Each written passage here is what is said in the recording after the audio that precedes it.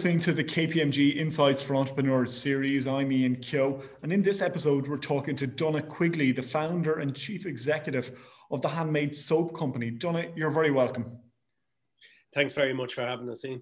Now, Donagh, we're going to talk about lots of things over the space of the next 20 minutes. Your international expansion, opening a physical shop. We're going to talk about the fact you've won the KPMG Private Enterprise Late Late Show Bursary Award. But what I want to talk about first is you, because rarely have I come across an entrepreneur with a backstory quite like yours.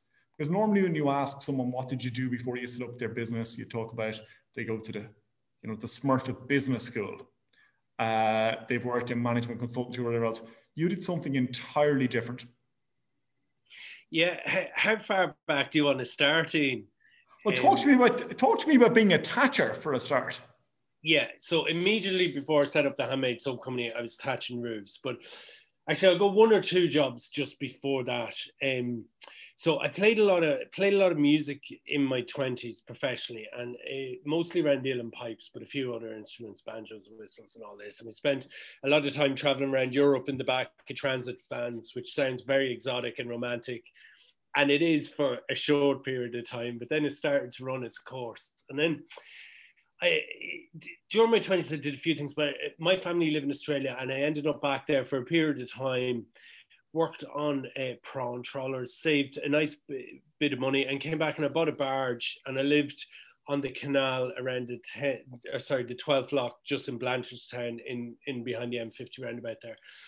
And it was around that time, it was actually doing a gig. I met the girl I'm now married to, Gemma, and the barge quickly became too small for two of us. It was absolutely ideal for one of us and a little bit pokey for two of us.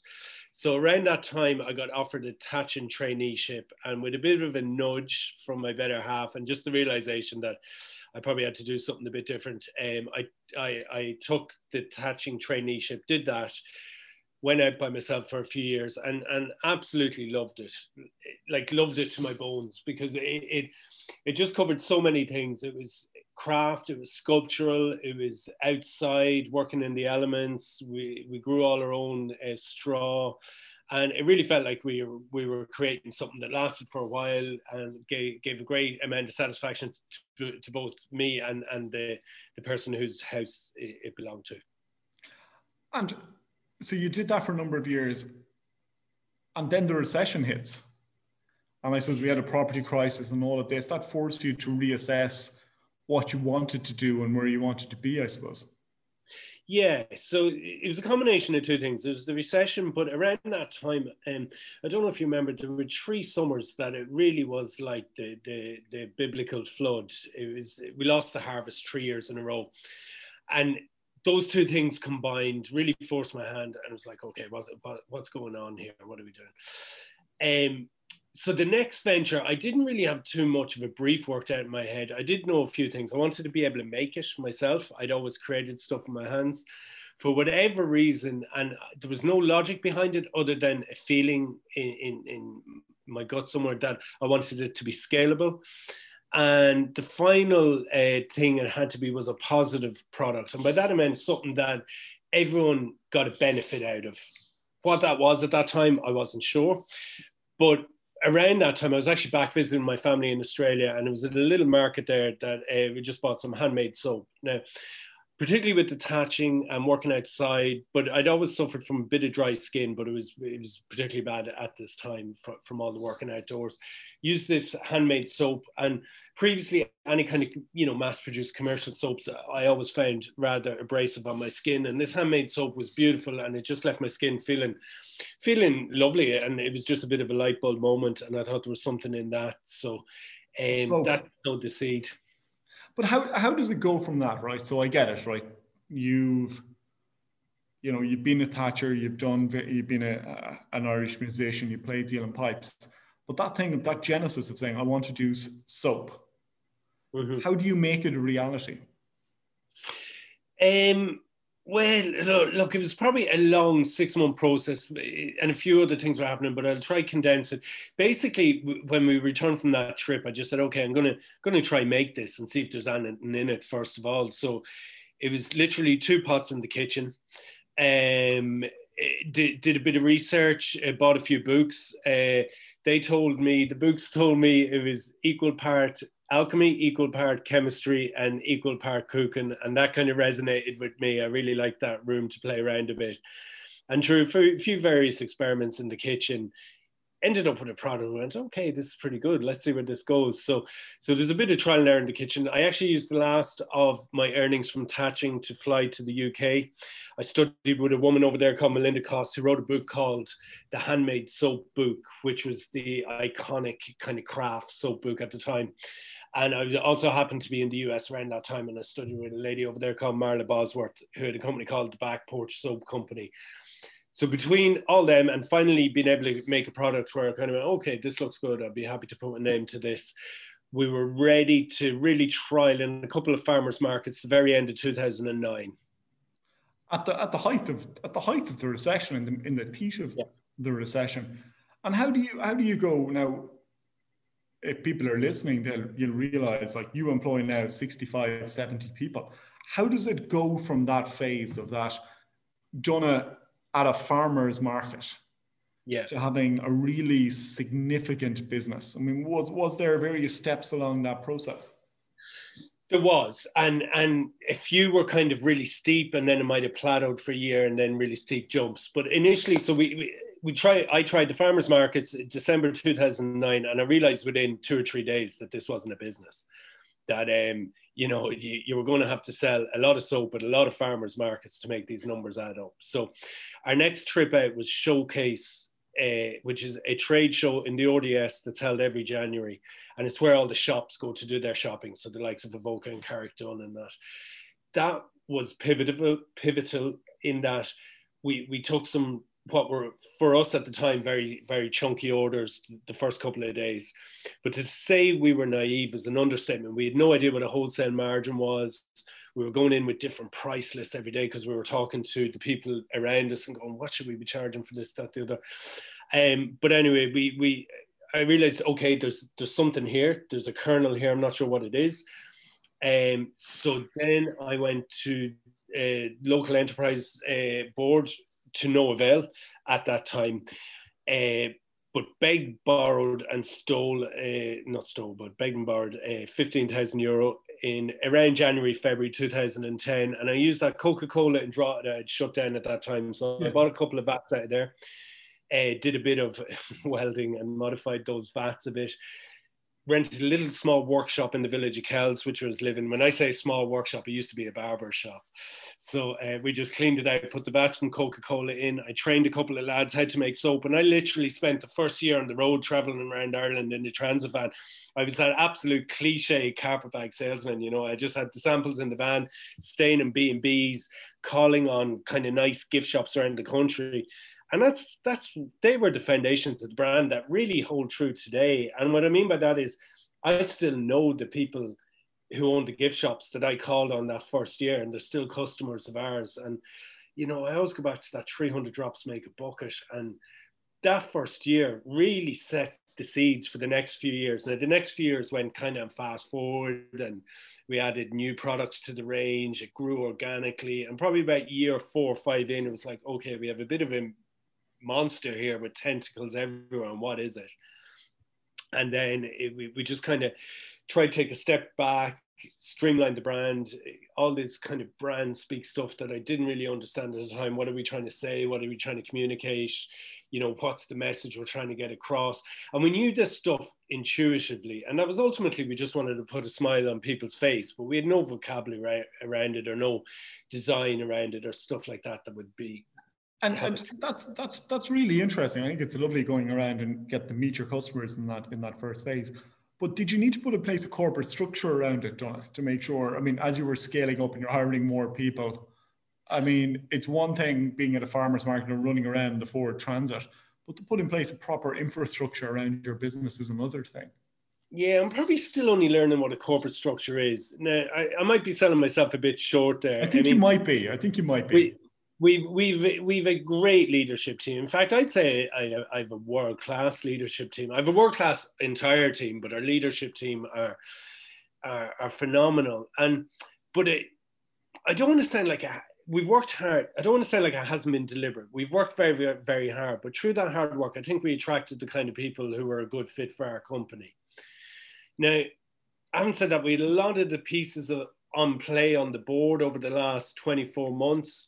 Like we knew we were looking at international expansion, and we knew we were trying to improve our marketing communications and our operations and our internal stuff. So we were gathering all these really, really cool people together. And then this year, you know, we had a surreal experience in that our product was just in very high demand. So volumes went through the roof. But that whole experience gelled these people on the board together so that by the end of 2020, we just had our management meeting today. We have a weekly management meeting in the office because we still have people working remotely and all that kind of stuff. And I'm looking around me thinking, these are just a world-class team. And part of me is going, how did this happen? And the other part of me is kind of going, this is pretty cool. So it's great. It started off, you're doing farmers markets. How many countries are you export? Just give us a sense of the scale of what's happened over that 10 years. Yeah, so meaningfully, it would be very easy for me to say we're exporting to 20 countries, but meaningfully we export to the UK. It's our biggest market outside Ireland. US is probably taken over now. We've good distribution in Switzerland, Germany, Sweden. And then we probably send to private customers in a lot of countries, but they're the main countries for export. And Susan, I want to come to your shop in a moment, but before I want to do that, it's like, so you have this business. COVID-19 has impacted every business out there. Has it been good or bad for yourselves? It's been good, very good. Yeah. How is that? And I'm not trying to say, oh, lots of people were better than everyone else, but what's been the genesis? Has it driven online traffic? Where's it worked for you? Yeah, so a few things happened. So we were ready to close the doors on March the 13th, I think it was, because all of our retail partners, so our core business would be, we make the product and supply to the likes of Avoca, Kilkenny, Cartdun, and then we also had a really nice hotel business where we supplied to really nice hotels around the country. So they all closed down, so we'd nowhere to sell our product to. Now, we always had a really strong website, but you know, our core business was still sending out to other people. So that was going on March the 13th. But parallel to that, we'd always made a cleaning alcohol solution down the factory, a form of a sanitizer. We had an inkling. We heard whispers along the supply chain that things were coming in relation to demand for hand sanitizer. So we were looking at this kind of in February. We had supply of alcohol, which was the biggest ingredient in it, and because of our hotel business, we had a warehouse of little bottles lying around the place. So anyway, we went live with hand sanitizer on March the 17th. Something strange happened that we just couldn't have predicted. It was just a particular moment in time where there was none of this product in the country, and we had it, so demand went through the roof. So in the space of about 7 days, we pretty much did on our website what we did for the whole year of 2019. So it was just bizarre. Yeah, it was crazy. And then we had to spend the next 6 weeks working 18 hours a day to fulfill all those orders and all that fun stuff after. But, you know, we just thought that was a moment in time and that was fine. But then in April, it changed again. Our biggest selling item then was gift boxes, because it was all the new people who came into our ecosystem, loved the product, and then they couldn't visit loved ones nearest and dearest because of the lockdown, so they were ordering gift boxes and we'd ship them out to nearest and dearest with a personal message. So that was huge. And we've just kept this really elevated run rate all year. So yes, it's moved very strongly online, but we keep wondering when this is going to slow down, and it just doesn't, you know. And for a while I felt guilty about it, but look, we didn't create the situation. All we can do is deliver the best product we can in the nicest packaging we can, and that's what we're doing, and that seems to be what is bringing people back. I think that's super. And listen, in the last week or two, you've also opened up a new shop just off Grafton Street, the main thoroughfare in Dublin. What was the genesis behind that, and how's it going for you? Yeah, it's been going really, really, really well. It's kind of fulfillment of a lifelong, not a lifelong dream, but a dream as far ever since the company's been in existence. I I would have loved to do it last year or even the year before, but obviously because retail is in such a state of flux, we were able to get a fairly opportune location and an arrangement on the rent. But fundamentally, it's an expression of stuff I've believed in retail for a while. So that is two things. I think there's going to be the rise of the independent retail store, and I genuinely believe that that's going to happen over the next few years. So we want to be part of that. But then the experiential retail and the theater of retail and the celebration of craftsmanship. And what I mean by that is the front half of the shop is devoted to our product, but the back half of the shop is us making the product on full and display. people can see that on it. They can see that. Yeah. So you walk in, it's all open, and you can see us actually making product. It's a bit like the idea was a bakery for the skin, where you see us making out the back, the smell, the aroma of the essential oils we use, basically flow down the street. We lift up the products as we make them, lift them around, put them on the shelves at the front, and you can choose your product in there. No, that's right. So what does the future hold? Is it more online sales? Is it more diversification into different product lines? And we said it's soap, but it's lots more than soap, and it's lots more than hand sanitizers. It's, everything you might need, from skincare to beauty care and whatever else. But what does the future hold for you and for the business? So we have just launched a new range. It's called Anum. It's pushing the edge of green technology that is available for our product type at the minute on the market.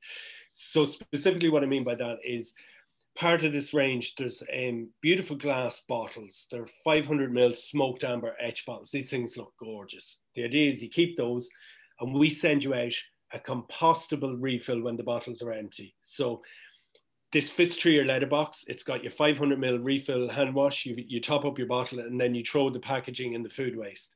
That's brand new technology. It's been a couple of years in the development. It's been around for dry foods for a while, but soap is slightly acidic, slightly corrosive. So it's only just become available now. So we're really, really excited about that. And we have a few other projects like that where we're just trying to push the boundaries of green technology and the closed loop packaging and all that. And that's a point, sorry, not to cut across you, but that's a point about sustainability is a key part of your business. In terms of, you produce most of your own electricity from water turbines and stuff. And I think it's this kind of more ethical capitalism, I think, that seems to be driving itself through. Yeah, profit with purpose. We've always been following a triple bottom line philosophy for a number of years: people, planet, profit. People fundamentally ensuring the culture and be mindful of the mental health and just the feel of the factory. I believe as an employer, I have a responsibility for the quality of time for the people who come into our factory. So it starts with that, but carries out to our relationships with our suppliers and our end users, and every touch point being as positive as possible. Planet, just being mindful of every impact, every decision we have. So like that, we use a turbine from the river for our green energy. We shred all our inbound packaging and use that for all our outbound packaging in the boxes. And profit really is just that the business has to make sense so that you can do all the nice green technology stuff. No, it's great. And obviously, I mentioned at the start, the KPMG Private Enterprise Late Late Show bursary winner. Obviously, you're going to be working with KPMG now in terms of scaling and expanding the business. Yeah. And look, we were privileged to win it. Very grateful, very humbled on the night. And the bursary is going to help us really drive on this green sustainability journey. And our big focus for next year is really building on the solid base we have in the US. So as soon as we can get traveling again, which is looking a lot more hopeful than it was a couple of months ago, we'll be over there expanding that market. Well, Donagh Quigley, thank you very much for joining me here today. And we wish you and your business the very best of success going forward. Thanks very much. And thanks for the opportunity.